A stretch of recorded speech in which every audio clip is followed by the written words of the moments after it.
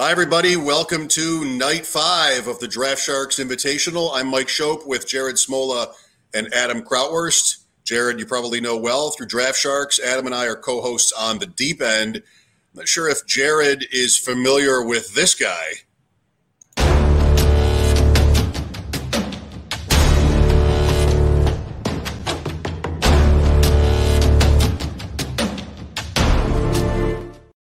No. Jared, you don't look shaken. I mean, you're speaking my language with the shark, but I'm jealous. Me and Matt and I don't even have an intro that awesome for our podcast. So we're Well, you're young. So we're underway or about to be in Night 5 here at the Draft Sharks Invitational. 3 drafts last week and 3 this week, including one that Jared, you and I participated in last night. They're all interesting in their own ways, and including tonight, as we'll run through in a moment, they're loaded with some of the top and most successful players in fantasy football. As somewhat of an outsider, congrats to Draft Sharks and you guys for putting this event together. I think that it's really become quite a cool thing for players who probably get lots of invitations and play in lots of big stuff. You've got all the top names. Yeah, it's tough competition, but I think the what's cooler about it is just the format. And we'll get into it tonight. We've gotten into it the first 4 drafts, but it's so balanced as far as positional values. You don't see 10 running backs coming off the board in the first round. You might see 2 running backs come off the board in the first round, which I believe we've seen in at least 1 or 2 of these drafts already. Right. Let's run through the format just quickly. You guys will give some more of the details, I know, as we continue through the night. It's a super flex league, 2 quarterbacks, 3 wide receivers start, and tight end premium. So you do see, like you're mentioning, lots of variance in the strategies. And tonight, as we'll see as we go into the draft board shortly, that has continued as a player who went to me last night at pick 18 has gone 3rd in this draft. And, as far as I'm concerned, picking him at 18, 3rd is appropriate. Love it for Kimra. And let's, Adam, before we meet our players, how are you looking forward to tonight? Is this sort of an opportunity for you to throw shots? You've got Matt Schauf here, and I don't know exactly what your relationship is with Matt. We'll see how aggressive you are in your criticism. I mean, Matt's never aggressive with his criticism, so I'll definitely hold back on Matt for sure. No, I'm gonna dig in on Matt. I know a lot of these. I know Matt. I know Todd. Danny. I know him, and I will be competing a bunch in the Kentucky, all the high stake events out there. Crack Rock. He's always fun to go back and forth with. But there are some kind of new faces to my world here and new names. And I know Kimra's a stud. She's been doing it for a while. So this is going to be fun. Jared, did the draft start yet? Yeah, pull up that draft board. Because I got the draft board. It's just it's not loading. I don't know. I'll have to pull it up if you guys want to go through the teams. Yeah, let's do that. We are through pick 7, and let's meet our players here before we get too much further along. Matt Schauf, host of the award-winning Draft Sharks podcast. That would be not technically, but the grandfather or whatever of this Deep End podcast. Matt has done a great job with that. IDP guru, loves Chris Carson. We all have our things. You can find Matt on Twitter at Schauf, SCHAUFDS. 2, Liz Loza from Yahoo Fantasy Football just got done covering the Olympics, where she interviewed Katie Ledecky on Twitter at Liz Loza _FF. She's funny and a great follow for fantasy players. Number 3, Kimra Schleicher. I hope I'm saying that right. I've seen her name many times, including last year in this tournament. High-stakes veteran and the 2016 Fantasy Football World Champion. That speaks for itself. World champ. Drafting 4th tonight, Danny Mueller, another high-stakes veteran. In 2018, he was the Kentucky Fantasy Football State Championship main event champion, and he's won many FFPC main event league titles. Happy to have Danny in the 4 spot tonight. Crack Rock at 5. Greg Cantor. This is our 3rd straight high-stakes vet in the field. Finished 3rd in the main event 2 years ago and 4th in the RT Sports main event that same year, 2019. Well known. 6, representing Roster Watch tonight, is Alan Soslowski.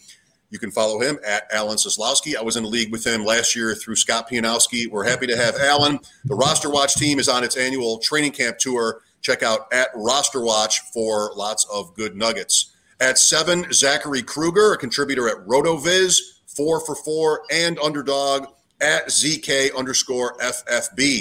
Mike Tagliere was scheduled to be in the 8th spot. You know him from Fantasy Pros. He was unable to join us tonight. We wish Mike well. John Scuderi is in that spot. He won the 2019 main event, and he did it with only one entry, which, I mean, I think that's the best you can do. At 9 is Todd Burrows. Todd has been a guest on the Deep End with Adam and me at Best Ball NFL on Twitter, high-stakes player, and he hosts the Run to Daylight podcast. He's a member of the Draft Sharks Discord as well, which we encourage you to join. Todd gave some great insight on an earlier episode of the Deep End, and we encourage you to check that out and catch up if you haven't seen it. At 10, one of my favorite, and I think many people's favorite Twitter follows in the fantasy world is Ian Hartitz with Pro Football Focus. He hosts the PFF Fantasy Football Podcast, loves Cordarrelle Patterson. Okay. On Twitter at iHartitz. If you've seen something funny with a gift to go with it on Twitter in fantasy, there's a pretty good chance it was from Ian. At 11 is Scott Barrett, now with Fantasy Points, director of Dank Stats. He just released his My Guys article for 2021 at Scott Barrett DFB. And finally, at the turn, Ryan Hodge, DFS aficionado, recently launched rotohobo.com. That wasn't taken? rotohobo.com. I like the sound of that. Somebody thought of it. It was Ryan Hodge. You can follow him at Ryan Hodge. All right. Good luck, everybody. We are already into round 2. Jared, Adam, what are you guys seeing so far? That first draft, league number 1, the quarterbacks slept farther than I thought they would. Our draft last night, the quarterbacks I thought went faster than they should have. This looks about right to me. I think, those 5 quarterbacks you saw in round 1 should be first-round picks in Superflex. Kelsey and Waller should be first-round picks in tight end premium, and then you can kind of fill in the rest of the 7 picks with your, or I guess 5 picks with your running backs and wide receivers. Yeah, same here. It's 5 quarterbacks are probably the 5 that should go in the first round there. They kind of mix and match. Usually it's been Mahomes and Allen. 1-2. Allen went ahead of him last night, which was pretty cool. And then we got 4 running backs here. We've the last 2 previous drafts we only got 2, so that's pretty interesting. Yeah, again, all these different random team builds. We're gonna see who's gonna go 0 RB. We're gonna see who's gonna go 0 QB. We'll see how long that lasts. But yeah, it's gonna be fun. That was Jared. That was you last night. 3 running backs up top. Do you know if that's unique so far through 4 events going on 5? It might be. I believe so. I'd have to check to confirm, but I think I'm the only team to start RB times 3. Well, as we look at round 1, Matt took Christian McCaffrey. Is that 100%? I mean, McCaffrey is seemingly the number 1 pick in every format. Jared, do you think there is a reasonable argument for a quarterback or Mahomes in particular at 1, or is it not reasonable? I think it's reasonable. And I think you could argue for Kelsey too. I wouldn't do it. McCaffrey would be my pick. I mean, we see Kelsey go 1 in some of these FFPC drafts, which, it's not always super flex, but it is tight end premium. So I think you can argue for any of those 3 guys, but it's definitely McCaffrey at 1 for me. Yeah. McCaffrey to Matt. Liz Loza takes Dalvin Cook. Adam? Yeah, I was just going to say the same thing for me. McCaffrey. It's fun taking quarterbacks high in these, but McCaffrey, when he's healthy, is worth, 2 running backs almost. Mm-hmm. That's what you and I did in Pros versus Joes from the 101 as it happens. Dalvin Cook at 2 to Liz Loza. Kimmer takes Alvin Kamara, who slipped to 18 last night, at 3rd overall. Interesting and cool. The first quarterback off the board to Danny Mueller and Patrick Mahomes at 4. Then 2 more, Josh Allen and Lamar Jackson to Crack Rock and Allen at Roster Watch. I was at 7 last night, Jared, and I was hoping for Kyler Murray. That did not happen. And then maybe Jackson is a backup. In this case, Murray falls to 10. Kelsey was there for me at 7. I went Dak Prescott instead, but Kelsey, I think you would say is good value, especially based on what you just said about 101. Kelsey is nice for you at 7. Yeah, I think Kelsey is right up there with, McCaffrey, Cook, Mahomes. You can argue Allen and Lamar too, even Kyler Murray. But to me, the advantage Kelsey gives you over all the other tight ends, even Waller. Even to me, there's a gap between Kelsey and Waller. So that in the tight end premium scoring kind of to me makes Kelsey definitely a top 4 value here. So great for Zachary to get him at 7 there. I think, Adam, for me, it was more just sort of maybe an obsession which is not a good word, but with stacking. And I felt like with Kelce, for all his merits, I couldn't do as much of that as I had hoped for. Last year, I felt like I didn't know anything. So I ducked Kelce there, and I think he went 8. But I think you'd probably agree that Kelce at 7 works. Yeah, Kelce at 7 works. And I think, stacking doesn't work when you force it. But I think your draft last night, I think you did a really good job of taking the value and still getting the stacks. And also I think you had like a jet stack. Those are easy to get because they're later on and stuff like that. So yeah, I think when stacking, when it works within the ADP, within your build, I think it can be really awesome. It's when you force it is when you kind of lose the value of the stack. We'll see what Zachary comes up with in that respect, if that's where he's inclined here going through the night. Kelce at 7 to Zachary Kruger. At 8, John Scuderi with Derrick Henry. Then we have Todd Burrows taking the second tight end in Darren Waller. Waller is not practicing, which has been kind of a mystery so far. Anybody worried? I'm not. We're still a month away from the season. I got to think if it was, an injury we would need to be worried about, then we would have heard something. I mean, none of those Raiders beat writers know anything. So I'm not worried yet. Ask me in a week if he's still sidelined, I'll be starting to get worried. I'm guessing money, but I don't know either, Adam. Like he's lifting weights and riding the bike. Yeah, I mean that would be interesting money. I mean, didn't he think he just signed a pretty big deal last year? But yeah, no, I haven't heard anything either. I was going to ask if you were worried about Dak today. Again, they're sending him to another specialist to look at that shoulder. It's disappointing. It's scary for me. I've got quite a bit of Dak through the leagues that I've done so far. And he's, I got him up there as my quarterback 2 or 3 when he's healthy. So I don't know. I'm annoyed and concerned for the situation. I mean, I think you can be. It's definitely worth watching. What a thing that would be for Dallas if he misses a chunk of time after what last year was like. And for fantasy players who have been, so excited and bullish on the Cowboys and all the different stack potential there is there. Ian Hartitz at 10 takes Kyler Murray. That's who I was hoping for last night. He ended up going at 5 to Dwayne McFarland last night, if I remember correctly. There's Prescott, the 5th quarterback off the board to Scott Barrett. And then Tyreek Hill, wide receiver 1.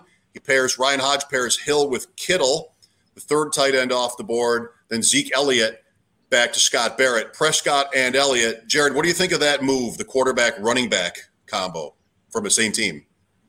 I love it if you're talking about, the Cowboys or the Chiefs or, maybe a few other offenses where I like it. I think you could be soaking up, 45 touchdowns between those two guys. So love that. I wanted to just talk about Ian Hartitz's pick with Kyler Murray for a second here. I mean, I've sort of been waffling all summer between Kyler and Josh Allen and Lamar Jackson and even Dak before the injury is, kind of who's quarterback 2.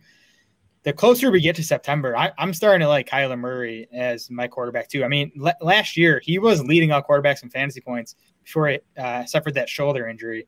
And then, I think it impacted his passing. It impacted his rushing. I think he was less willing to take off. So I just think if he stays healthy in another year in that offense, another year with DeAndre Hopkins, they add Rondale Moore, who I love. I think he's a perfect fit for that offense. Who knows what AJ Green has left? He's kind of just a bonus if he can rediscover some previous form. But I kind of think it's all set up for Kyler if he can stay healthy to, maybe even threaten Mahomes to be the quarterback 1 this year. Yeah, I'm a little higher on Kyler now that, I love the Lamar Jackson rushing upside of, he could just, the sky's the limit with his legs.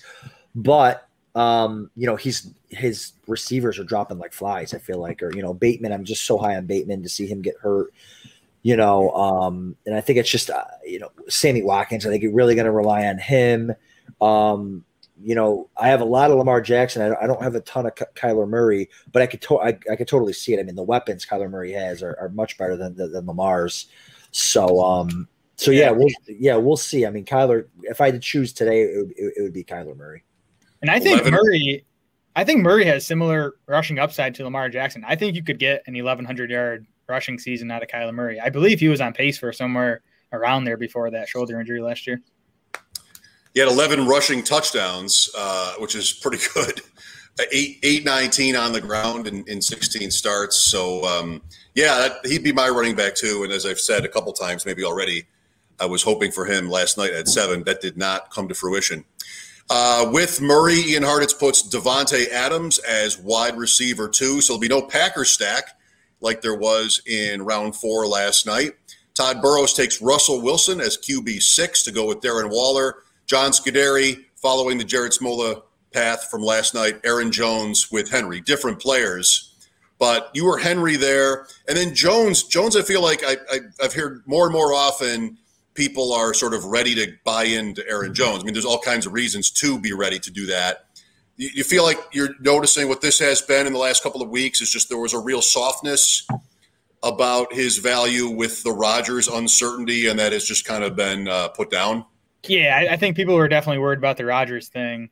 Even beyond that, though, in these DS Invitational drafts, and, we all think they're sharp rooms, Jones has pretty consistently gone ahead of ADP.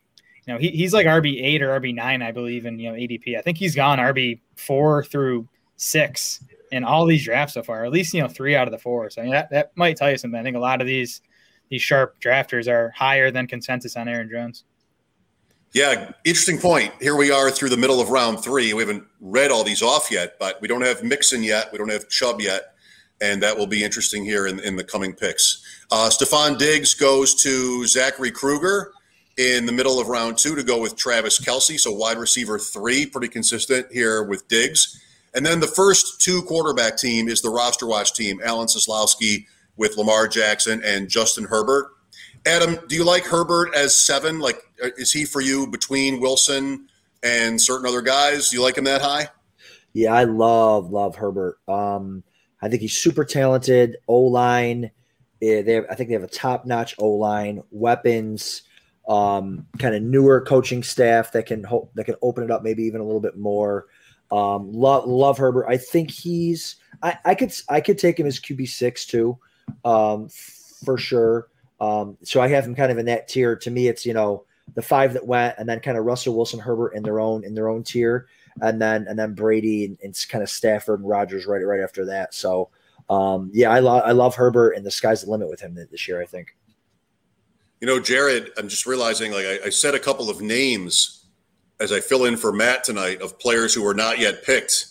Is that bad form? Like, are in these loaded rooms, are these guys listening in for ideas? I guess I assumed not, and that they would know who the players are that I, maybe mistakenly mentioned. Yeah, they might be listening, but even if they are, I don't think you mentioning a name is going to impact their decisions. So I think you're safe. I had a different idea, but this is an award-winning podcast. Maybe I'll mix it up.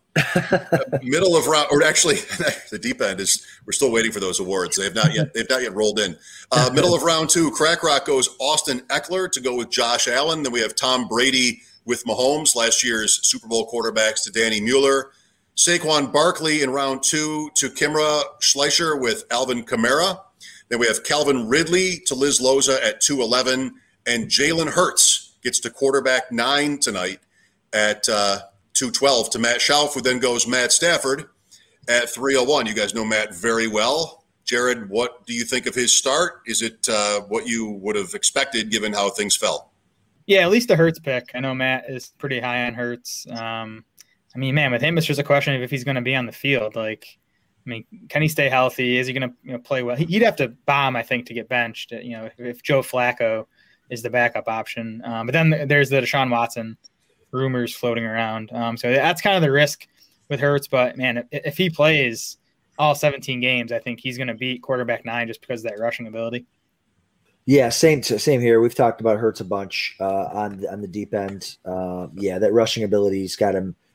The sky's the limit for him too, fantasy wise. And I love Stafford. So, I think they're a nice pair too. I think Stafford's got a nice high floor. Mm-hmm. Obviously, no or not much rushing there. And then Hurts has that top 5 weekly upside. Do you either of you guys like Stafford over Aaron Rodgers though? I do. I just like the whole offense. I feel like it.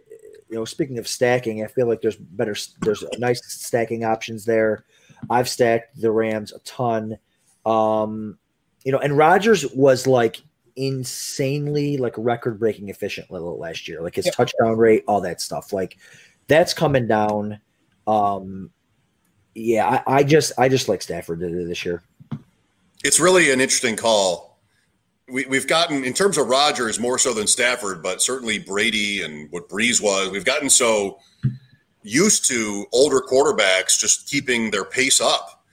And I don't know, like the species, like how much more susceptible, how much less susceptible are we at 38, 39 as NFL quarterbacks, I guess, to basically just hold off Father Time. I mean, Ryan Fitzpatrick is someone who's late. I think he's 39 or is about to be 39. And I don't know, you never hear that. You just hear about how he's going to throw the ball downfield all the time and he's finally got a good team and here's his chance to make the playoffs. But, man, like we just don't care about their age anymore. And, you know, it's still a little bit old. And so is Matt Ryan in between here as we get into round 3 with Liz Loza taking Matt Ryan right after Stafford from Matt. Then 2 receivers, DeAndre Hopkins and A.J. Brown. Jared, neither is a stack there. That's a close one too, isn't it? Again, my fantasy last night was going to be Murray and Hopkins. Yeah. Hopkins versus A.J. Brown. Anybody feel strongly? I feel strongly in favor of Hopkins there. Baseline projection, I think you can project him for like 30 more targets than A.J. Brown. And he might even end up with more than that, you know, assuming Julio stays healthy in Tennessee for most of the season. So it's Hopkins there for me. Liz did get the Matt Ryan, Calvin Ridley stack. Right. That's early for Matt. You know, it's early for me on Matt Ryan. I'm curious. I'd be curious to know if Liz has Matt Ryan ranked that highly or if she sort of, you know, went down her rankings just to get that quarterback stack. Yeah, that's kind of what I was talking about earlier is, you know, is if you're reaching for I mean, Ryan is probably not going to be there when it gets back to her. I mean, maybe. It's close. I mean, yeah. only 2 quarterbacks have gone since she took him. But yeah, I'm not. I mean, Matt Ryan has been horrible without Julio Jones over his career. I get he's got Kyle Pitts, you know, but Julio is Julio, and he's, you know, so yeah, I wouldn't have done Ryan there. I would have just, you know, just gone with, and I hope she didn't take Ridley trying to get that stack either. Like, I hope it was just one of those, like, hey, let me get the quarterback to go with my receiver. But like, I like probably Hopkins there over Ridley. I do like Ridley at 4 though. I'm fine there. If that's independent, I'm fine there. All right. So Hopkins, then A.J. Brown to Danny Mueller at pick 4. Aaron Rodgers ends up being quarterback 12 to Crack Rock. I bet he's pleased there with Allen and then Austin Eckler as well on that team. Everybody's pleased. How could you not be pleased with these teams? Look at these players, and you're just in this league. What a life. Alan Seslowski at Roster Watch takes Antonio Gibson at running back 9. That's nice, middle of round 3. The running backs again here, we saw this last night, you know, they're lasting, including some big names. If you're watching the board as we speak here early into round 4, you know, Jared, you went running back 3 times to start your draft. And, you know, I think you're doing that partly at least because that's where the value is, right? Like that's what is part of making you an excellent player. Like independently though, what does it look like when it's the next day and you see a team that starts that way? And what are, I guess maybe the better question would be, how does it change the rest of your night? I mean, does it put the pressure on? Oh yeah, I was feeling the pressure last night, making sure I, you know, just locked up a couple starting quarterbacks, you know, with how long I waited on those guys. I think Derek Carr, who I took as my second, was like the last locked in starter. So, yeah, again, it was not how I planned for that draft to go. I thought maybe I'd get Mahomes at 4. I thought, you know, maybe Wilson or Herbert would get to me in the second round. I thought maybe Stafford would be there in the 3rd, but it just didn't happen. So I didn't force it. Took the running backs. Hoped I could make quarterback work later, and maybe I did. We'll see. I'm going to need Deshaun Watson or Drew Lock to, you know, start a bunch of games for me. What do you think, Adam? What do you think about a team that starts that way? You get it. Totally get it. Yeah, no, I would have, you know, yeah, those running backs are studs. And I remember talking to you last night, Jared, and hey, if you knew Barkley was going to be there in the 3rd, right, you know, would you have taken that running back in the 2nd? And you said no, and I agree with that too. You know, you just don't know what's going to happen, but the potential there is just absolutely awesome. And you still got your starting quarterbacks, you know what I mean? So you got to, there's got to be some give somewhere. in these, because you got to start 3 receivers, but you got to, you're probably going to start two quarterbacks, but you got to have running backs. It's a tight end premium, so you don't want to be weak there. There's got to be some give. And if you can get some starting quarterbacks and you get 3, if you could have 3 top 8 running backs, then you don't care who's a quarterback. The news has improved somewhat on Barkley to the point where maybe now, and this is also Carson Wentz, I suppose, as it happens, but week 1 is in the window. All right, we are at Zachary Kruger with the 7 spot in round 3. DK Metcalf is wide receiver 7 to go with Stephon Diggs. Ryan Tannehill with Derrick Henry, interestingly, for John Scuderi at 308. Jonathan Taylor is Todd Burrows' first running back at 309. Joe Mixon, the second of 3 in a row at running back. He's running back 11. He goes to Ian Hartitz there at pick 10 in the 3rd round. Scott Barrett with Nick Chubb to follow that. And then 2 receivers at the 3-4 turn to Ryan Hodge, Keenan Allen, and CeeDee Lamb. CeeDee Lamb has been a story in the last week plus in fantasy drafts as there's more and more hype about him. Seeing in a main event draft, round 2, sometimes for CeeDee Lamb. I believe I saw that anyway. What do you think of that, Jared? CeeDee Lamb early. I mean, that's where he goes now. If you're drafting, expect CeeDee Lamb to go somewhere between wide receiver 8 and wide receiver 10. It's like 2 or 3 spots higher than I'm taking him. I'm taking Justin Jefferson over him. I'm taking Allen Robinson over him. Once those guys are off the board, I'm totally fine with CeeDee Lamb. He is a stud. It's a great offense. The concerns are just the target volume with Cooper, with Gallup there. Zeke's going to get his touches. But I mean, if Cooper or Gallup miss time, then that's kind of all Lamb needs, I think, to pay off that type of price tag.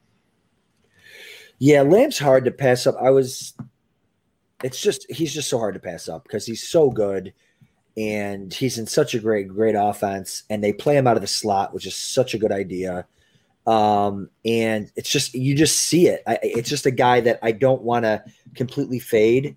And not fade him based on like he's not going to be good, just fade him based on where he's going. Like Keenan Allen, like I'm taking Keenan Allen over him. Like there's just a lot of guys that are just awesome too. Hawkinson, if you're looking for a tight end premium pick, it's just hard to really get on him at his ceiling. I mean, his weekly ceilings, wide receiver is top 3 wide receiver weekly, but over the course of the year, I feel like he's going to have some duds that maybe some other receivers wouldn't have because of that volume, the target volume. He goes here above Justin Jefferson, wide receiver 9 to Ryan Hodge at pick 401. Scott Barrett into round 4, his 3rd running back in a row. Najee Harris is the pick there. Then Justin Jefferson to Ian Hartitz. Clyde Edwards-Helaire to Todd Burrows, his 2nd running back in 4 picks. No receivers yet for Todd. He's the one team. No, Scott Barrett also in that situation, but they're coming up in round 5 with a look at that. John Scuderi at 405 takes Allen Robinson, wide receiver 11. Then Trey Lance to Zachary Kruger at 412. One of the other things I had in mind last night, picking in the same spot as Zachary, by the way, was Lance in that spot. And before last night, Jared, that would have been early for these drafts for Lance, but there's so much hype. He ends up going, I believe, 310 last night. And that put me on Justin Fields in this spot last night. So rookie quarterbacks with still yet no assurance for when they're going to get in terms of Lance and Fields, the fantasy community is biting anyway. Yeah, and the upside's exciting. I mean, Lance especially with what he could do on the ground. And, Kyle Shanahan did it with Robert Griffin as a rookie. Similar type of player to Trey Lance. And RG3 finished quarterback 7 that year in fantasy. He had 800-something rushing yards. That's what you could see from Trey Lance. Maybe better because I think San Francisco's weapons are better than what Washington had for RG3. So I think there's top 5 upside with Trey Lance. Fields' ceiling is similar, maybe not quite as high. It's just a question of when they're going to get on the field. And, if you had asked me the night after the first round of the draft, I would have told you Justin Fields will be on the field before Trey Lance. But now it sure seems like Lance is closer to getting that starting job. Adam, you and I had a decision in Pros versus Joes, Lance or Fields. We went Fields that night, but both guys have a lot to offer. Yeah, is Lance, so it's hard because I'm not a big, I don't watch a ton of college tape and whatever, but like Lance played one game as a this is last year in college there. Like, what is his rushing? Like, I feel like Fields' rushing upside is way higher than Lance. Am I crazy? I don't think I would never call you crazy like while we're on camera, but feel free. Lance was he has spectacular rushing stats. Yeah. Even though he didn't play last year hardly. So yeah. I mean, that's the expectation here. That's priced into his ADP is that he was going to run a lot. Yeah. I mean, if we're looking, I know it's a comparison because it's the Niners, but if we're looking at like a Colin Kaepernick type player, then yeah, sign me up. And yeah, I mean, I've got some Lance, and him and Fields kind of go back and forth. They're right in that QB 13, 14 range. I just feel a little more comfy with Fields because I think that he does have a little bit more rushing upside. You know, he's got Allen Robinson to lean on there, and like you said, I think he's going to get in a little bit sooner. I think, but who knows? Who knows how it's going to turn out? Yeah, I feel more comfy with Fields as an NFL passer. I mean, you know, just the experience edge he has over Trey Lance. And you're right, their rushing upsides are similar. I think Lance's might be a bit higher. Like Mike said, what he did in that 2019 season, he had like 1,100 rushing yards, 14 touchdowns. You know, he reminds me some of like Taysom Hill as a runner. He reminds me some of like Cam Newton as a runner. Josh Allen, you know, kind of in that mold. So, and the other reason I think Lance has a higher ceiling is I like his weapons better than what Fields has in Chicago, and I trust that coaching staff in San Francisco more than I do in Chicago.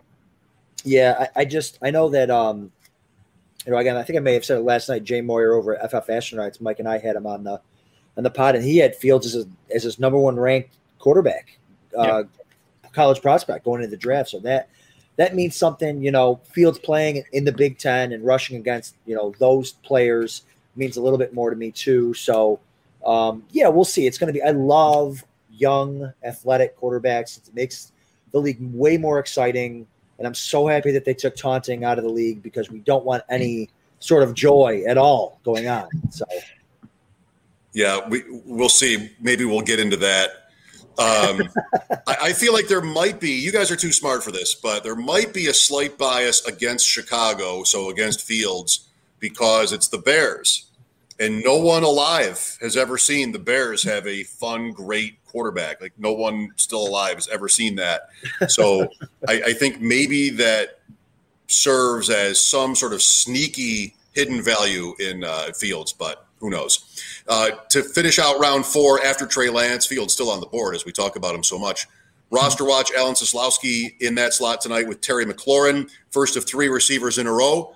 That it's Mike Evans to Crack Rock and Chris Godwin to Danny Mueller. I wonder if Danny was on either of the Bucs receivers there with Tom Brady as one of his quarterbacks. He gets Godwin instead of Evans. That's fine, right? I think that's a coin flip. It's close enough. You know, I wouldn't be flipping a coin if I'm deciding between the two. I would take Evans, but it's close. Evans just wins on the red zone roll. I just think he's a better touchdown bet. Future Hall of Famer Mike Evans, Adam. I mean, I don't have to flip a coin to tell you that. He's gone wide receiver 13, I think, in every draft except for mine, where it's insane that I waited on him and got him at, I think, wide receiver 19. I would have thought that Mike would have been texting people to snag him, to put me on tilt. I would never do that. I remember that we were on stream wondering if you were going to take Evans or Cooper Kupp. You went Kupp, and then, you know, what do you know? Evans is still there when it came back. Right. Next year. That's right. I still am waiting for my $10 for that call. Evans, who wears number 13, wide receiver 13. Adam, I look forward to seeing the Mike Evans bust in Canton with you this weekend. That's right. 2 tight ends in a row to Kimra Schleicher and then Liz Loza, Mark Andrews, and TJ Hawkinson. Interesting order. I mean, Hawkinson is often going before Andrews, but fine. Then we have Chris Carson to his biggest fan, Matt Schauf, at 412. Start round 5. Matt drafts Robert Woods, wide receiver 15. That's before Kupp, who I don't think has yet been drafted. David Montgomery to Liz Loza at 502. Then 2 quarterbacks, Burrow and Lawrence following that. Danny Mueller, Jared, 3 quarterbacks, 2 receivers. What do you think of that structure? Yeah, and Danny's a better drafter than me, so he probably knows what he's doing. I would not take another quarterback in round 5 after spending my first 2 picks on the position. He's banking on Mahomes and Brady being great, spending his top 2 picks on those guys. So if Lawrence is needing to start for him a lot, that means Mahomes and or Brady disappointed. So not what I would have done, but again, Danny knows what he's doing, so we'll see. Yeah, same here. I wouldn't have gone QB there, but yeah, Danny's been doing this a long time, and but yeah, and there's also something to be said too. I mean, if you really want to get into the game theory, whatever, like if you've got 3 good ones, those are quarterbacks that other people can't use. You got guys like you got Liz who still only has 1, and it's Matt Ryan.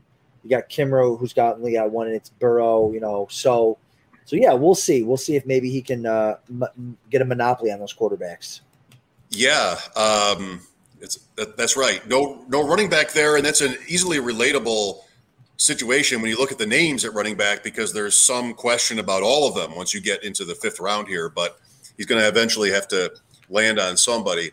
Kyle Pitts goes at 5:05 to Crack Rock. That would have been interesting to see on Liz's team with Ryan and Ridley, but Pitts makes it to the middle of round 5. Then it's J.K. Dobbins to go with Lamar Jackson on the roster watch team. Zachary Kruger takes his second quarterback, Kirk Cousins.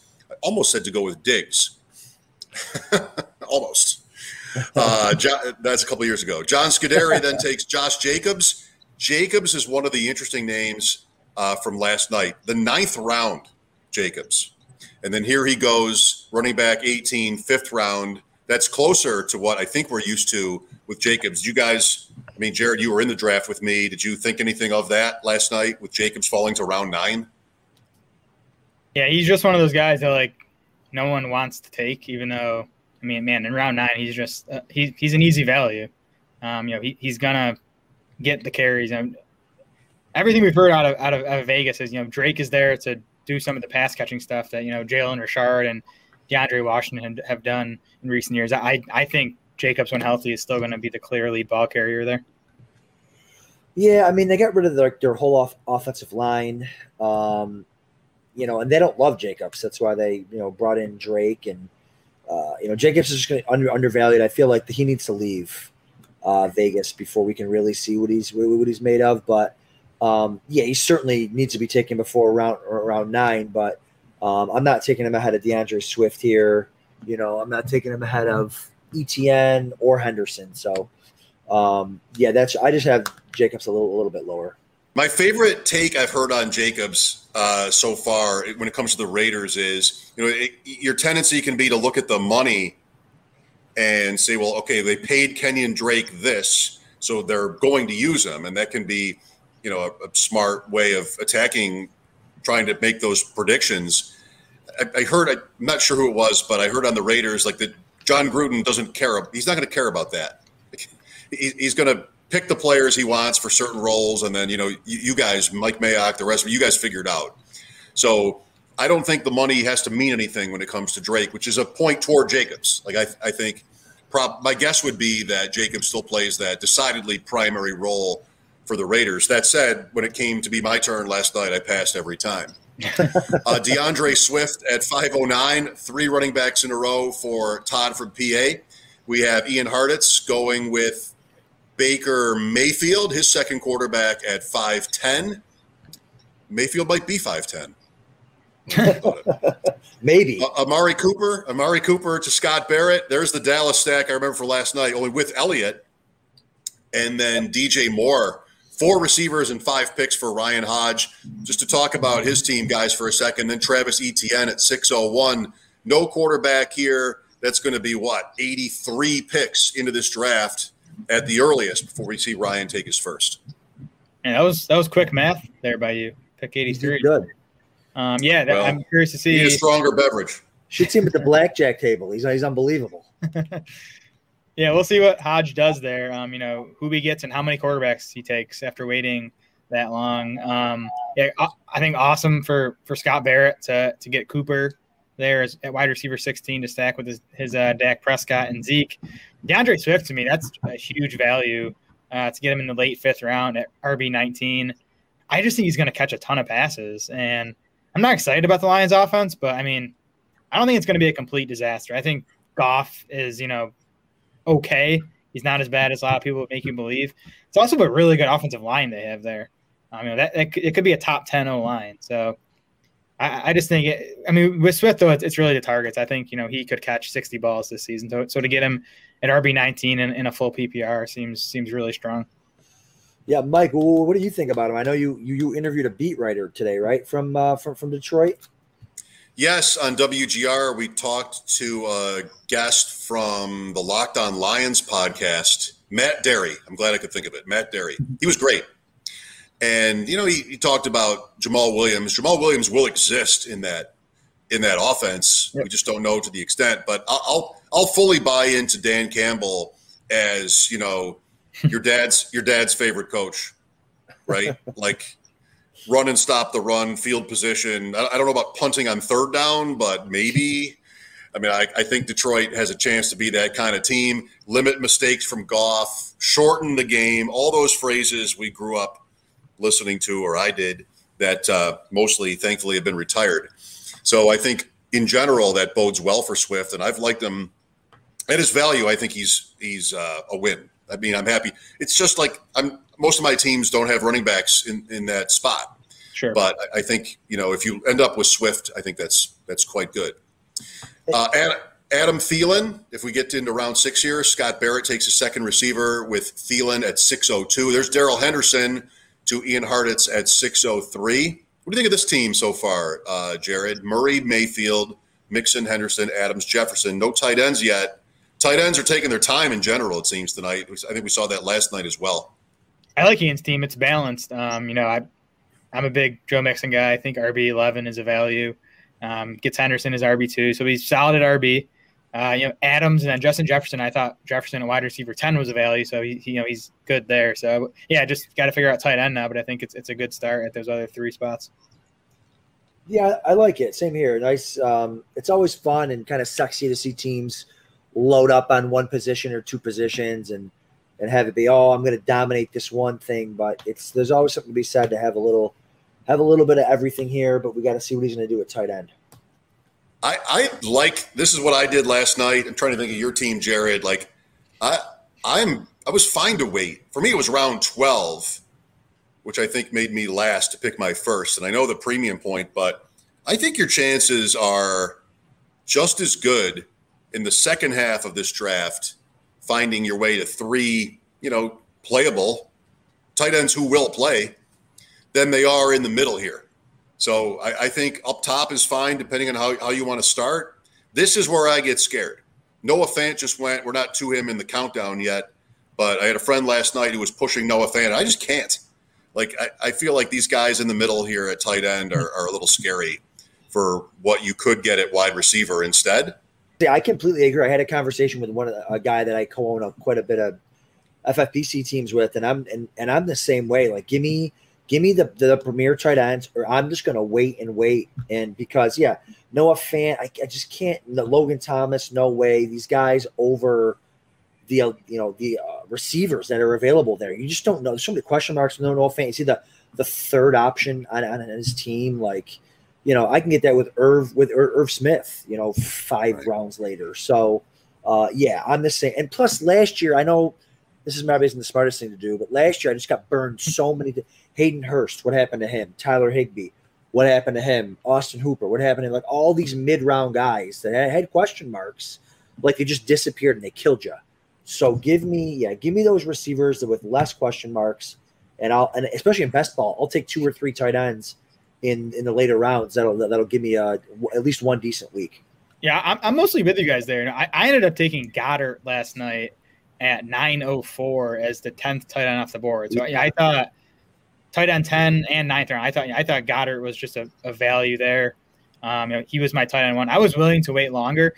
The other nice thing about this format is with 25 rounds, you can burn like 5 picks on tight ends. I did that last year. And I got like Mo Alley Cox late, who started for me a few times. You can find guys that are going to give you some starting weeks. And last night I took Donald Parham late. Tyler Conklin is a guy who I like late.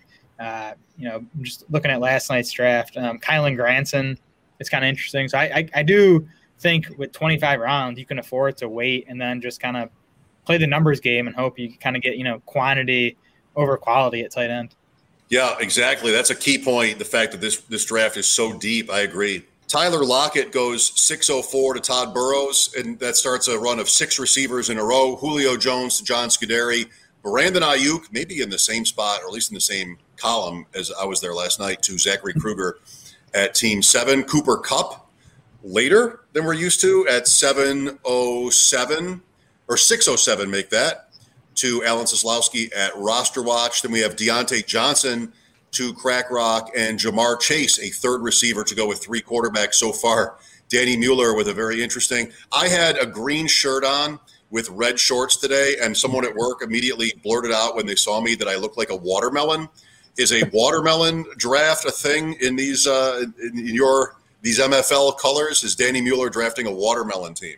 It is. It is now for sure. Is it a Christmas tree or is it a watermelon? What is it with the red and green?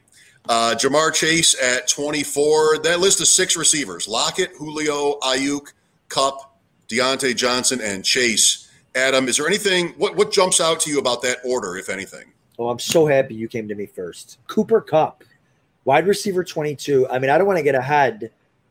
To me, this is the team right here. This Roster Watch team has some great value to me, a great build. I mean, his next pick, I'll let you do that, Mike. But his next pick, sensational. I'm taking Kupp over the 5 or 6 previous receivers to him. I love Kupp. I mean, we're doing a main event on the Draft Sharks Discord right now, and Kupp went in the 3rd round. Like him, and you can't get Cooper Kupp in the main event past the middle of round 4. He's just him, and Robert Woods are flying up draft boards. I don't know what's changed over the last 3 or 4 months, but they're flying up draft boards. And man, wide receiver 22, it's such great value, and I like this team a lot. Yeah, I'm with it. Yeah, I'm with it. I mean, Kupp just got unlucky in the touchdown department last year. The volume was still there. The catches yards were still there. And he was I believe he was a top 5 wideout in 2019, wasn't he? Yes. So I mean, with the best quarterback he's played with now as a pro in Stafford, I could see him finishing top 10 again this season. So I would have taken Kupp probably a round earlier. The only wide receiver in that range that went ahead of him that I like is Todd taking Tyler Lockett just to pair with Russell Wilson. To me, Lockett and Kupp are close enough that I would have gone Lockett there just to get the stack with Wilson.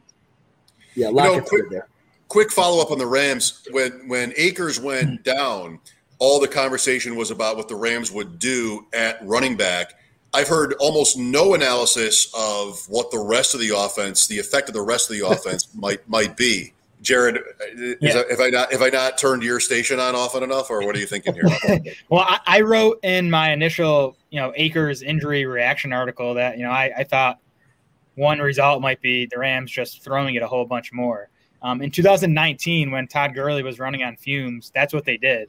They've been like 55, 56% pass in 3 of McVay's 4 seasons, but they were up around like 60% in that 2019 season when they didn't have a good running game. So, if Henderson struggles or gets hurt, I could see McVay just saying, we're going to chuck it 40 times a game with Stafford and these wide receivers. Okay, well, Adam, look, I mean, no excuse. I haven't read on the subject. Jared, who's sitting right here, wrote on the subject. That's right. That's embarrassing. This is not how you win awards. This is not how you win awards, I think. 6'10", Logan Thomas to Kimber Schleicher, then Miles Sanders to Liz Loza, and Robbie Anderson to Matt Schauf. Robbie Anderson, like you maybe heard it in my voice, every time I see his name, I'm like, yes. I'm fine with that. I don't know if that's maybe early for him, but so be it. I like that choice. Noah Fant to Matt at 701, then Taysom Hill at quarterback 19. Before my boy, we got to get there. Kimra goes Chase Edmonds at 7-3, Jerry Jeudy to Danny Mueller at 7-4. Love that. Still red and green, watermelon style. Crack Rock goes Mike Davis at 7:05, and then Fields. And Adam, I mean, you said you like that team. I'm not sure if Fields had any part in that because Kupp is, special to you. But look at Fields. That was round. I did that at 4:06 last night. This is 7:06. Yeah, that's what puts it over the top. I mean, I don't even know if Roster Watch was looking to grab a third tight end that early when he went. I'm sorry, third quarterback that early when he said our quarterback, but at QB 20 in a best ball, when you don't have to pick when to start him, and he's gonna have some monster weeks, I think that's a fantastic pick. It's kind of a luxury pick, but yeah, that's. I mean, I could go look back, but there's no way he went lower than quarterback 20 in any of these other ones. Jared, do you like that? It is his third, and you made the point before about another team that's a bench player. Yeah, still not sure if a quarterback in round 7 after opening with 2 is like optimal. I mean, it's 2 rounds later than Danny took his third quarterback, and I agree that Fields at quarterback 20 in a vacuum is a strong value. So I'm not totally opposed to that pick. Again, I'm just not sure I'd take 3 quarterbacks with my first 7 picks. I want to go back to Taysom Hill. Like, does Liz, with her Yahoo connections, have some inside info that Hill's going to be the starter there? Because that's early for him. We should have her on the show and ask her. I think that's the best thing we can do. Well, I mean, if you had to call it right now, who starts week 1, I think I would pick him, but doesn't mean it's not early. Yeah, I was convinced it was going to be Jameis a month ago, but it seems like they're playing evenly in camp so far. And I do think the Michael Thomas injury might push them towards Taysom Hill. They might just say, we're going to run the ball 35 times a game, at least until Thomas is back. So it could be Hill. Well, which is better for fantasy overall with the Saints? I would think also Hill. You think of Winston in a more traditional quarterback role, his weapons don't look like much at this point. I mean, maybe sort of like league low with the loss of Michael Thomas. You still have Kamara. So very interesting team. There's a lot of negativity toward the Saints right now. So after Justin Fields at 7:06, 2 tight ends, Irv Smith and Robert Tonyan, who may have gone back-to-back last night, also 7-8 in the 7th round. First tight end for John Scuderi, following Zachary Kruger. Derek Carr goes to Todd Burrows at 7:09. He goes Russell Wilson and Derek Carr at quarterback, 2 guys you would normally expect to play every week. One of the great things about Wilson is he just plays every week. Ian Hartitz goes Odell Beckham. Jared, this was your roster last night, I think, Beckham. He made it to your team? He did. I think I took him around earlier. I also stacked Beckham with Baker Mayfield, which Ian did there. So great minds with me and Ian there. Dallas Goedert at tight end 11, 7-11 to Scott Barrett, his first tight end. Then Tua Tagovailoa becomes Ryan Hodges' quarterback 1 to wrap the 7th round. Then a Dolphin pairing here with Myles Gaskin at 8:01. I like the idea of Myles Gaskin, but I never get there. It's somewhat of the same point as Jacobs. I don't know, like maybe this is outdated or just shallow, but I still feel like Miami is one of these few teams where anything could change at any moment at running back. Even Atlanta, so Atlanta with Mike Davis, then Deontay Foreman shows up, and there's a little bit of shockwaves there. I mean, maybe he hardly matters in the end, but still, like when you live like that, these kind of guys, it's kind of always on the wire, and you feel like because they don't have that contract or they don't have that draft status, they could go at any moment. Yeah, that's a great. Those are great points, Mike. I mean, and that's the thing about they call it the running back dead zone. They call them trap backs. Running backs that just they don't have a lot of draft capital. They don't have a lot of experience dominating the league, stuff like that. So any little thing, if they have a run of a couple bad games, next thing Salvon Ahmed's coming in there and Malcolm Brown's getting the goal line carries and stuff like that. So normally those are the type of guys that I stray away from heavily and go with more established receivers in that range. But when you start, was it Hodgett that took him? Yeah. When you start 0 RB, now it's like, okay, well now he's certainly worth a shot when you've got 5 or 6 good 5 or 6 good receivers, an elite tight end, elite quarterback. I'm sure he's thrilled to have him as his RB1 after that start. ETN. Yeah. I drafted him last night. I think there's high upside, of course. Does he get more than half the carries in an offense that has a lot of different interesting options? I don't know. The guy who might or who sort of has outranked him there in terms of seniority is still, as of yet, not picked tonight. But I'm all for ETN. He seems like one of those league winner types. Jared? He could be. I think he should be. What is that Jacksonville coaching staff doing down there? They still have Gardner Minshew taking first-team reps in camp. I know you want to promote competition, and we're going to let this play out, and the best guy's going to play, but you're just wasting practice reps that could be going to your first overall pick in Trevor Lawrence. So that's what I'm worried about with ETN. I don't trust that coaching staff to do the right thing in that backfield. Mike, if our podcast wants to win awards, Mike, I think we want to do is have a segment called Coaches Are Idiots, and just talk about every week during the regular season the coaching decisions. Like, what is you're right, Jared. What is he doing? Like, I just don't, because like you said the other day, ETN, nobody takes a running back in the first round and doesn't use him, except for people who don't know what they're doing. Like, who knows? ETN, you're right. He has that Kamara type upside. He's got 10 to 12 carries and 4 to 5 targets a game, which would be awesome. But what are they doing? Like, who knows? Nobody takes a running back in the first round, doesn't use him. Nobody wastes high draft picks better than Jacksonville. Yeah. Sure. I don't think it's idiots. I don't want to give an essay on it, but I mean, you have a guy there that's won a lot at the college level and might think he just has it. He just knows. And so he wanted Kadarius Toney with that pick, which is interesting too. It's a little scary, but Lawrence plays and he's great, and maybe it turns out. So we'll see. Toney would have been an even worse pick than ETN, so I think he got kind of lucky that the Giants bailed him out there. Yeah, maybe. Chase Claypool at 802. I like that value. He goes to Scott Barrett. Then you have T. Higgins, also like that, at 803 to Ian Hartitz. Trey Sermon is Todd Burrows' fourth running back. That's hefty. But Sermon, a very interesting rookie for San Francisco, of course. John Scuderi takes Kenny Golladay at 805 as wide receiver 30. And then Zachary Kruger takes every fantasy player's darling, Tyler Boyd, as his fourth wide receiver. We've got 2 Bengal wide receivers in that group. Jamar Chase had gone about a round and a half to 2 rounds earlier. What's the best value, Jared, in the Cincinnati wide receiver crop? What's the best value? At these price tags tonight, it's Higgins for me. And I think it's Higgins for me in general, although it's close between him and Tyler Boyd.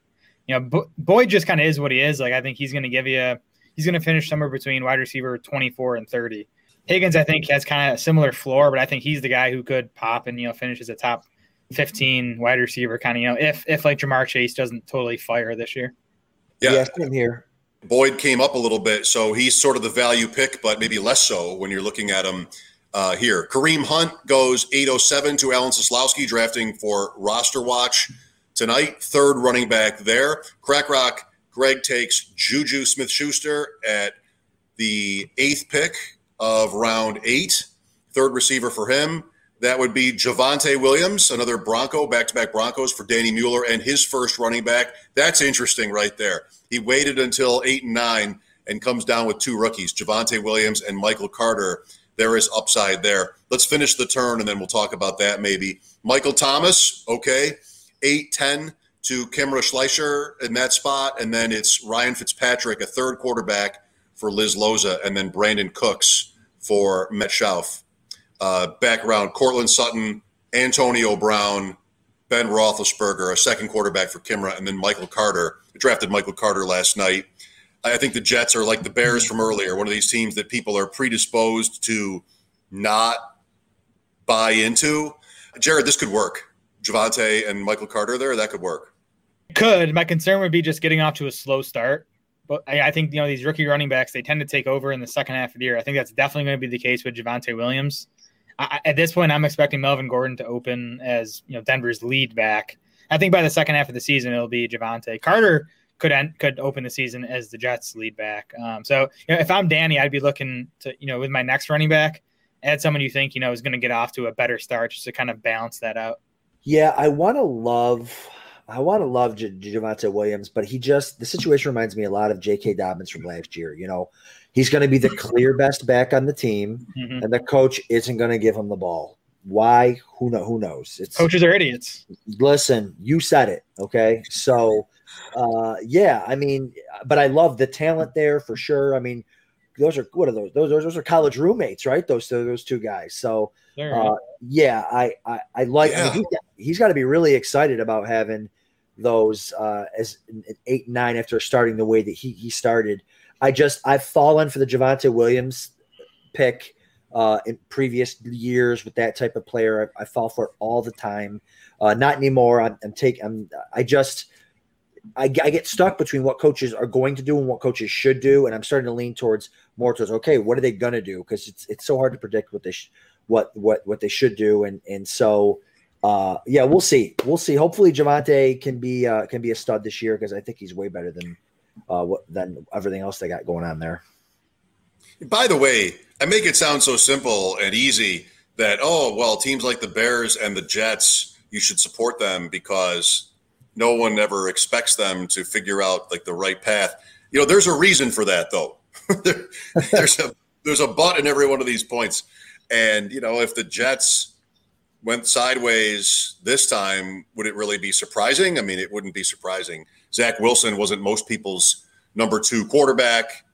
And, Carter is a 4th-round pick. They don't even have to necessarily rely on him. We're just sort of we're getting that vibe from training camp reports. Elijah Moore falls into that zone too, but that's only worth so much. Deebo Samuel to Crack Rock at 9.05, his 4th wide receiver. Then Laviska Shenault to Alan Soslowski at Roster Watch, his 3rd receiver on that team. Zachary Kruger takes Carson Wentz as his quarterback 3. Are we in the zone of the draft here, Adam, where you want to get that 3rd quarterback before we start having to dive into players that might not play? Yeah, exactly. Like that's where I want my 3rd quarterback to be. And it works great for, it works perfectly for a team like Kruger, right? So he waits on quarterback, takes QB 14 and 17, and then he gets a 3rd starter in Carson Wentz. That's always kind of ideal if you can do something like that. But it's hard to kind of plan that draft strategy out, 9 rounds deep, and you don't know who's going to load up on quarterbacks, and there's no ADP for this type of stuff. So it's dangerous, but if you can pull it off, I think it works out really well for him.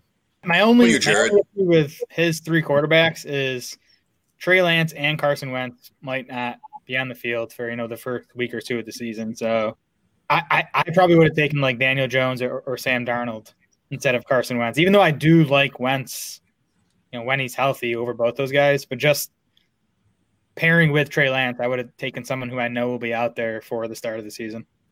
Yeah, I definitely agree there for sure. Yeah, Darnold, stacking wise, Darnold is more of a backdoor move because DJ Moore, Anderson, for instance, would have both been picked. When it comes to Wentz, especially after the injury, you have a lot of potential here coming up, including even a running back and multiple tight ends. So we'll see if that's maybe what Zachary has in mind. But yes, you might have so far anyway 1 quarterback in your lineup week 1, not a death knell at least. John Scuderi at 9.08 picks Daniel Jones to go with Golladay right before him. Devontae Smith to Todd Burrows as wide receiver 39, his 2nd receiver, along with Tyler Lockett in a team that went more running back heavy early. Jalen Waddle at wide receiver 40 to Ian Harditz. That's 5 going on 6 for Ian. I like the theme there. Raheem Mostert, running back 4 for Scott Barrett at 9.11. And then Mike Williams. Is that late? Mike Williams at 9.12 to Ryan Hodge. Adam, that's one of your guys. And I know Dwayne McFarland was into him last night. I think pulled him down maybe round 8.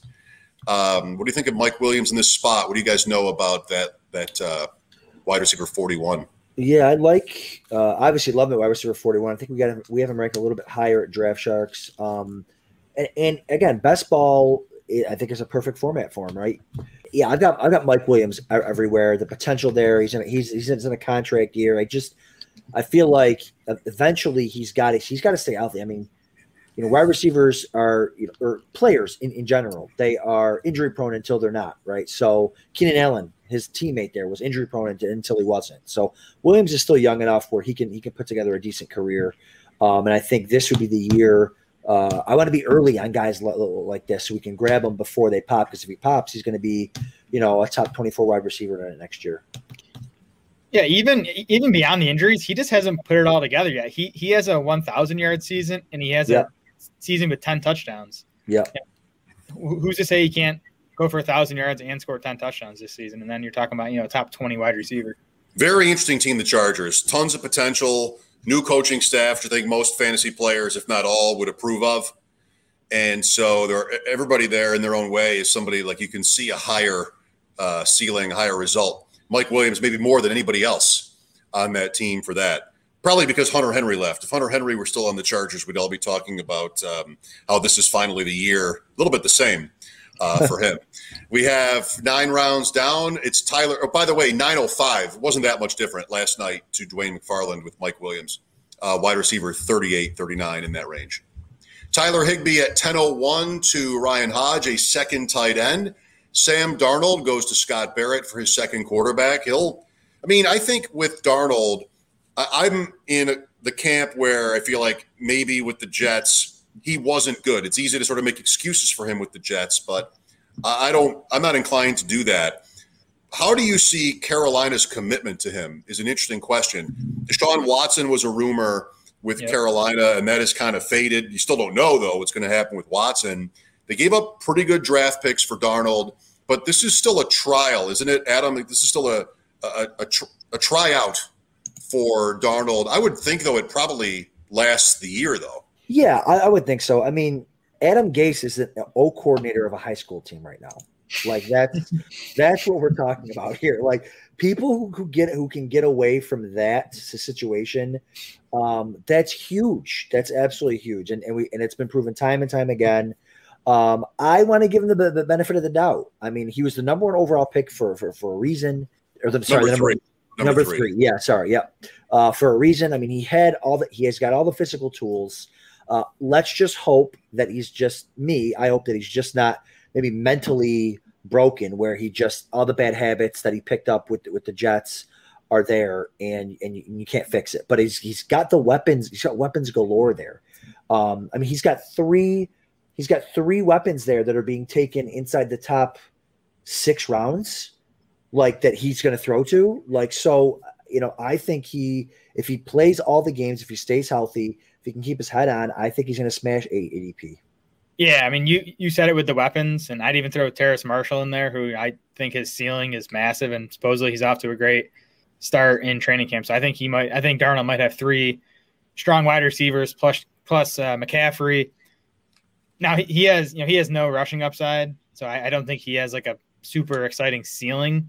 But yeah, I mean, at quarterback 27, if he makes it through the season healthy, I think he's going to beat that. Quick one for me is Michael Gallup, the next pick. Scott Barrett went in different directions a few different times when Gallup might have been a reasonable choice, reasonable value, and not go Prescott, Elliott, Cooper, Gallup. Would you have – is that going too far? Like I was thinking that way last night. I don't have Elliott on my team, but I have the other ones. Is Gallup excessive if you see Scott's team? Like, do you sort of think he missed an opportunity? How do you look at it, Jared? I would have taken Gallup instead of Mostert. I think Gallup at wide receiver 42, I think that's a value in a vacuum. Then you throw in the stack value on top of that. I think he needed to go quarterback with one of those 2 picks there, 9th and 10th, to get that second guy. So, I mean, Darnold I like, but I would have taken Gallup instead of Mostert. He has 3 solid backs in Zeke, Chubb, and Harris. Yeah, for sure. I think that was probably a misstep. If I'm looking at his team, I absolutely love it until that point. He doesn't need another running back. He's got 3 studs.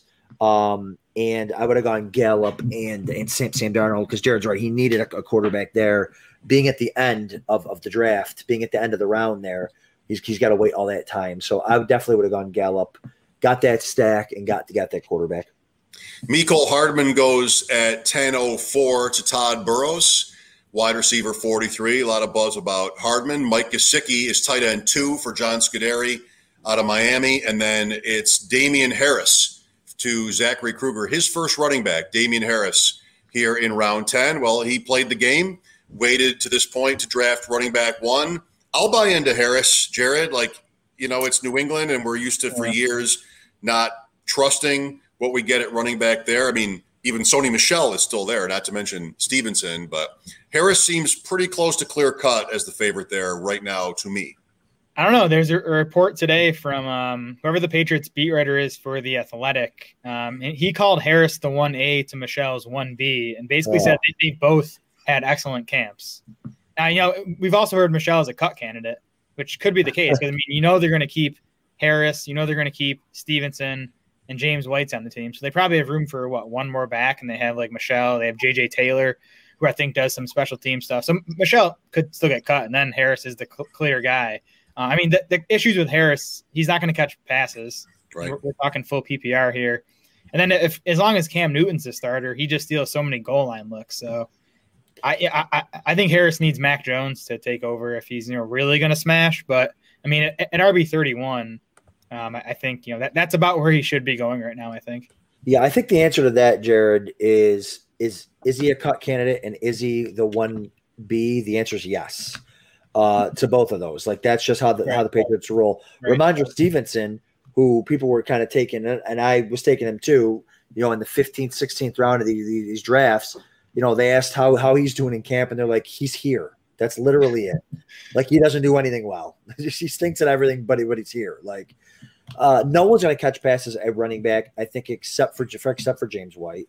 And Cam Newton's going to steal all the goal line touchdowns. So I don't really see upside for anybody there. I get it. When you go 9 rounds without taking a running back, you want to get someone you think can get you 8 points a week. I totally get it, but I probably would have gone. I definitely would have gone James Robinson there, Leonard Fournette there, especially in best ball. The Bucs have an incredible offensive line. They have a really nice schedule. So, but yeah, I'm kind of off of Damian Harris.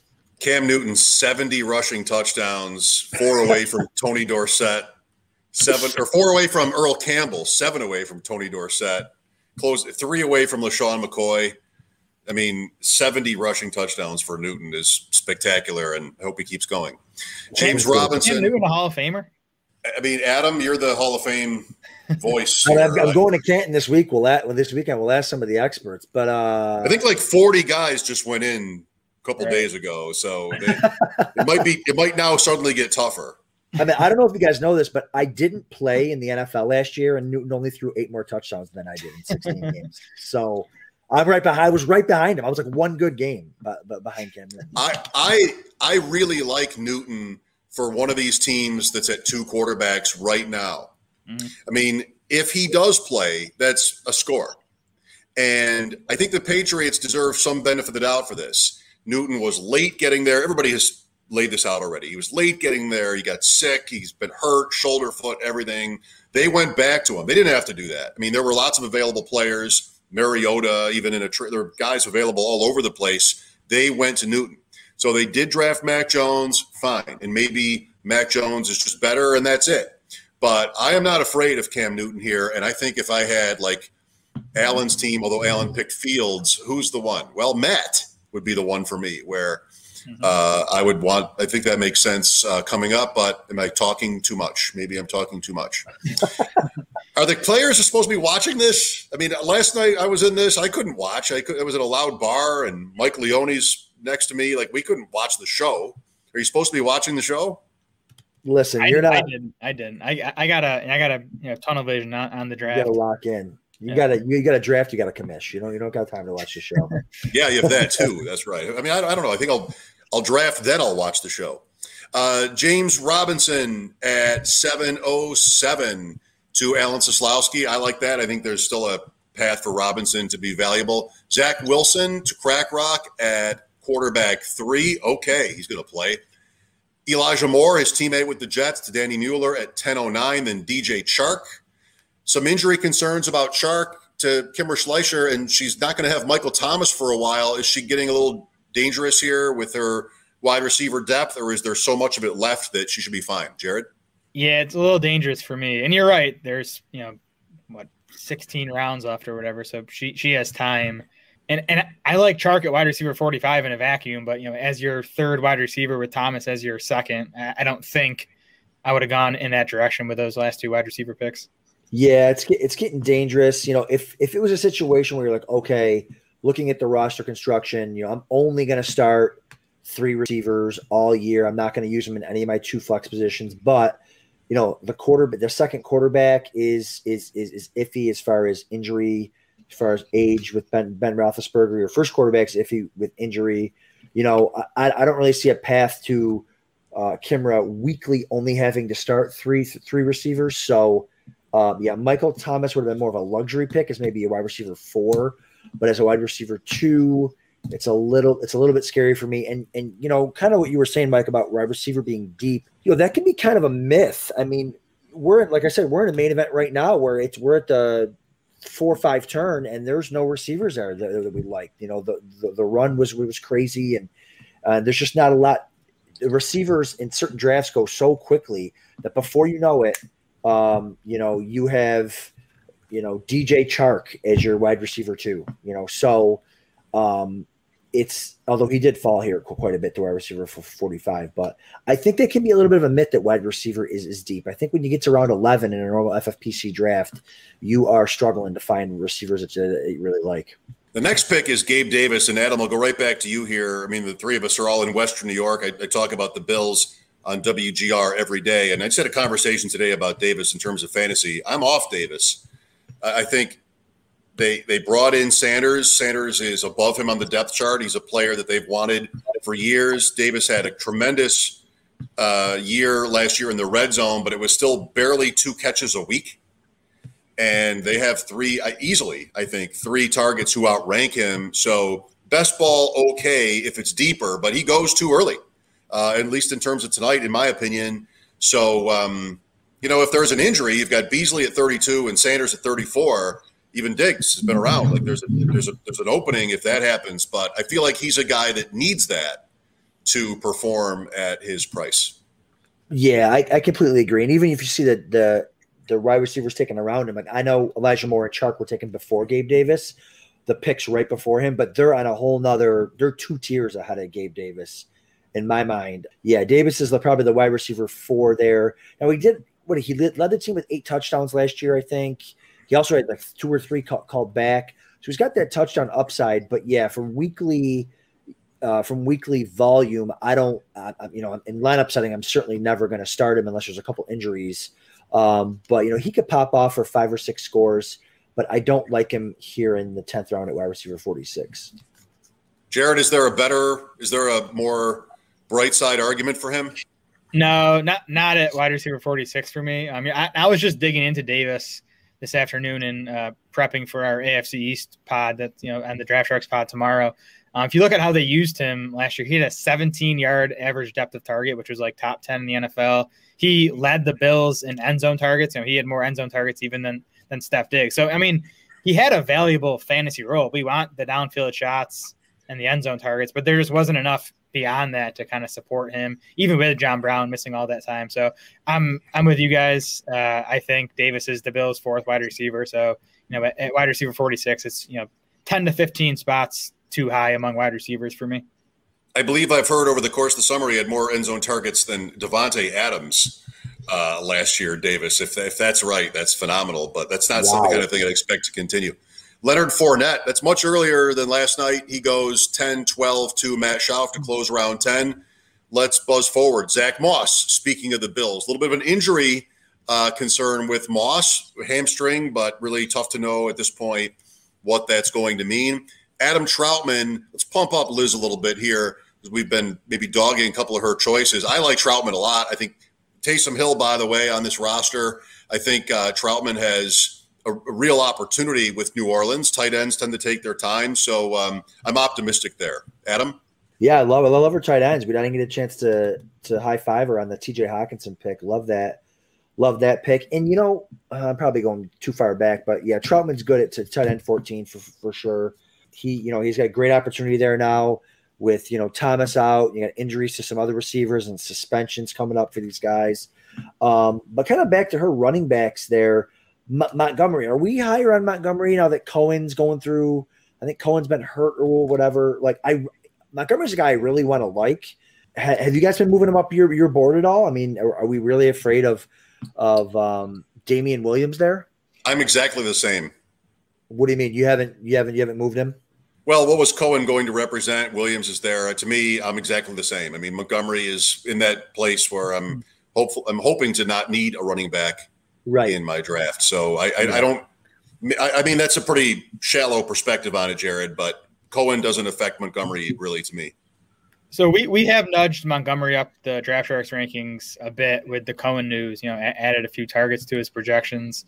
I mean, that's the situation he was in last year when he was such a workhorse with Cohen out. So, Damian Williams is kind of the X factor. Like, what do you expect him to do there? He didn't play football last year. I think it's fair to say he was a middling talent even before, opting out last year. He flashed at times for the Chiefs, which it's kind of easy to flash in that Chiefs offense. So I think there's a chance Montgomery opens the season as one of the top 7 or 8 backs in terms of projected volume, which would be nice. And then, if Fields takes over for the Bears and that offense takes a step forward, I mean, I think Montgomery is at minimum a nice floor pick where he goes, because he's pretty much locked in as the lead ball carrier. And I think there's upside for him to beat ADP if he, hangs on to that pass catching role that he played last season. Melvin Gordon at 11:03 to Kimra, then Jonnu Smith, Danny Mueller's first tight end. I like that strategy. So we'll see there. Hunter Henry hurt, Jonnu Smith, a lot of talent, maybe the number 1 target in New England as it plays out. Ronald Jones, then to Crack Rock at 11:05, his third running back. Will Fuller to Alan Soslowski, drafting as roster watch tonight at 11:06. Tony Pollard to Zachary Kruger, running back 2 after Damian Harris. Pollard is an interesting figure, much talked about in fantasy drafts. 2 tight ends then to John Scuderi and Todd Burrows with Evan Engram and then Jared Everett of Seattle. You have A.J. Dillon to Ian Hartitz. Dillon, I think, is a popular, trendy choice in these drafts. Jared Goff and Mac Jones to end round 11. Jameis Winston at 12:01. So back-to-back quarterbacks there. Jared, you look at Ryan's team ultimately here with the 3 QBs. There may be one more. It's a long night. Mm-hmm. But did he get away with it, so to speak, at quarterback? I'd be a bit worried. I would have taken Mac Jones and Cam Newton if I was him and just locked up the Patriots starter. Because, I mean, again, there's a chance here that Mac Jones isn't the Patriots week 1 starter and Jameis Winston isn't the Saints week 1 starter. And that could go well into the season. So he might, kind of be stuck with just one quarterback, where if he had taken Mac Jones and Cam Newton, he at least would have been assured of having that second quarterback. Even Tua, my kids would say, as Among Us fans, is a little sus. So we'll see how it goes for Ryan. Darnell Mooney to Scott Barrett. There is somebody that he's got some juice in these drafts. He is Scott's 4th wide receiver, going as wide receiver 48. Anthony Ferkser becomes Ian Hartit's first tight end for Tennessee. Then Jarvis Landry, old reliable Jarvis Landry for Todd Burrows. Devontae Parker is wide receiver 50 to John Scuderi, followed by Terrace Marshall, who we talked about a little bit earlier, in a sort of trendy Carolina passing game. Jared Cook, another team's first tight end. Allen at roster watch goes with Cook there. I'm okay there. I mean, he's got to stay on the field, but that's true for everybody. And if you like the Chargers, which I think it's natural law, every year we all like the Chargers, I think then Cook has life. David Johnson, following that to Crack Rock, then Rob Gronkowski, tight end 2 for Danny Mueller. Rondale Moore to Kimra Schleicher at pick 10 in round 12. James Conner, keeping with Arizona, to Liz Loza at the 11th pick of that round, and then Michael Pittman to wrap it up. And we're going to wrap this up pretty soon. Pittman might look good if Wentz plays. I mean, there are Pittman fans and then Paris Campbell and other guys on that Colts team. We've talked about that a lot, Adam, on this show over the course of the summer. This draft has a lot left to go, and then there's tomorrow night too, the Expo this weekend, and pretty soon Vegas. It's all happening. Yeah, it's going to be exciting summer. And real quick before we go, James Conner, RB40. Did I hear he's the 1A 1B there going on over with Chase Edmonds? Did I read that somewhere? Maybe I'm crazy, or I'll have to find it and retweet it. But there was a report, something to that effect, where it's going to be a committee. Conner could definitely lead the Cardinals in carries this season. I'm surprised that gap hasn't gotten closer between him and Edmonds. I mean, Conner's such a nice And, I'll toot Mike was on Connor before I was this offseason, so I'll toot Mike's horn a little bit. But he's such a great zero RB to target because he's got that weekly floor and the big upside if or even when Edmonds gets hurt. I mean, the guy's hurt every year, so he's a really nice pick. I like that pick for Liz. But exciting couple weeks coming up here. I'll say this about Connor. He is one of these guys. The Jets are another team for this, where you don't know yet if there's been really a transition in thinking about how teams are looking at running backs and value. Connor, for instance, is cheap, and he's older.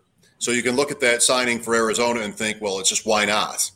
Or it could really mean something. That's Michael Carter in the 4th round with the Jets. Like, that could just be sort of let's take a chance. We've had early picks. We've done all right. We can do this too. We're not strong there. Or it could just be, no, we don't need to pay up for running back anymore, so this is really our guy. As opposed to like a Denver with Javonte Williams, where they trade up and it's round 2, and even though they have Melvin Gordon, everybody is sort of gaga for that. So it's the Jets, I know, and even Arizona, but I think I like the idea that those teams optimally could really be counting on those players, even though they didn't sort of do the traditional things, the high draft capital, the big money that would make you think that that's going to happen necessarily. Yeah, I think it's definitely that's my counter argument.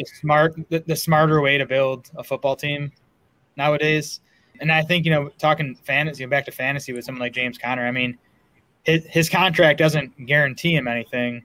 But I also think, once these guys are on the field, it's the coaches making the decision. So if Connor's out playing Edmonds, he's going to be the one getting the touches. Okay, well, once again, this draft will continue.